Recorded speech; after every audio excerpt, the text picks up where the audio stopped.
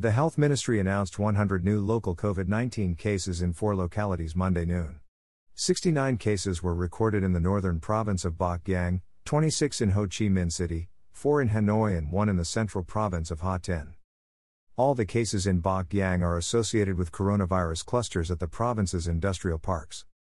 9 cases in HCMC are associated with its now locked down HCMC Hospital for Tropical Diseases, 2 associated with a major Christian mission coronavirus cluster, 10 are close contact cases with confirmed COVID-19 patients and 5 others, whose infection sources have yet to be known, are being contact traced. 2 cases in Hanoi are associated with a coronavirus cluster at a market in Dong An district. 1 is a close contact case of a COVID-19 patient, and infection source of the other one is unknown. The case in Ha Tinh, a 37-year-old man, had come into close contact with a COVID-19 patient. Over 6 weeks into its 4th wave, which is the most challenging that Vietnam has encountered, the country has recorded 7,524 cases in 40 of its 63 cities and provinces.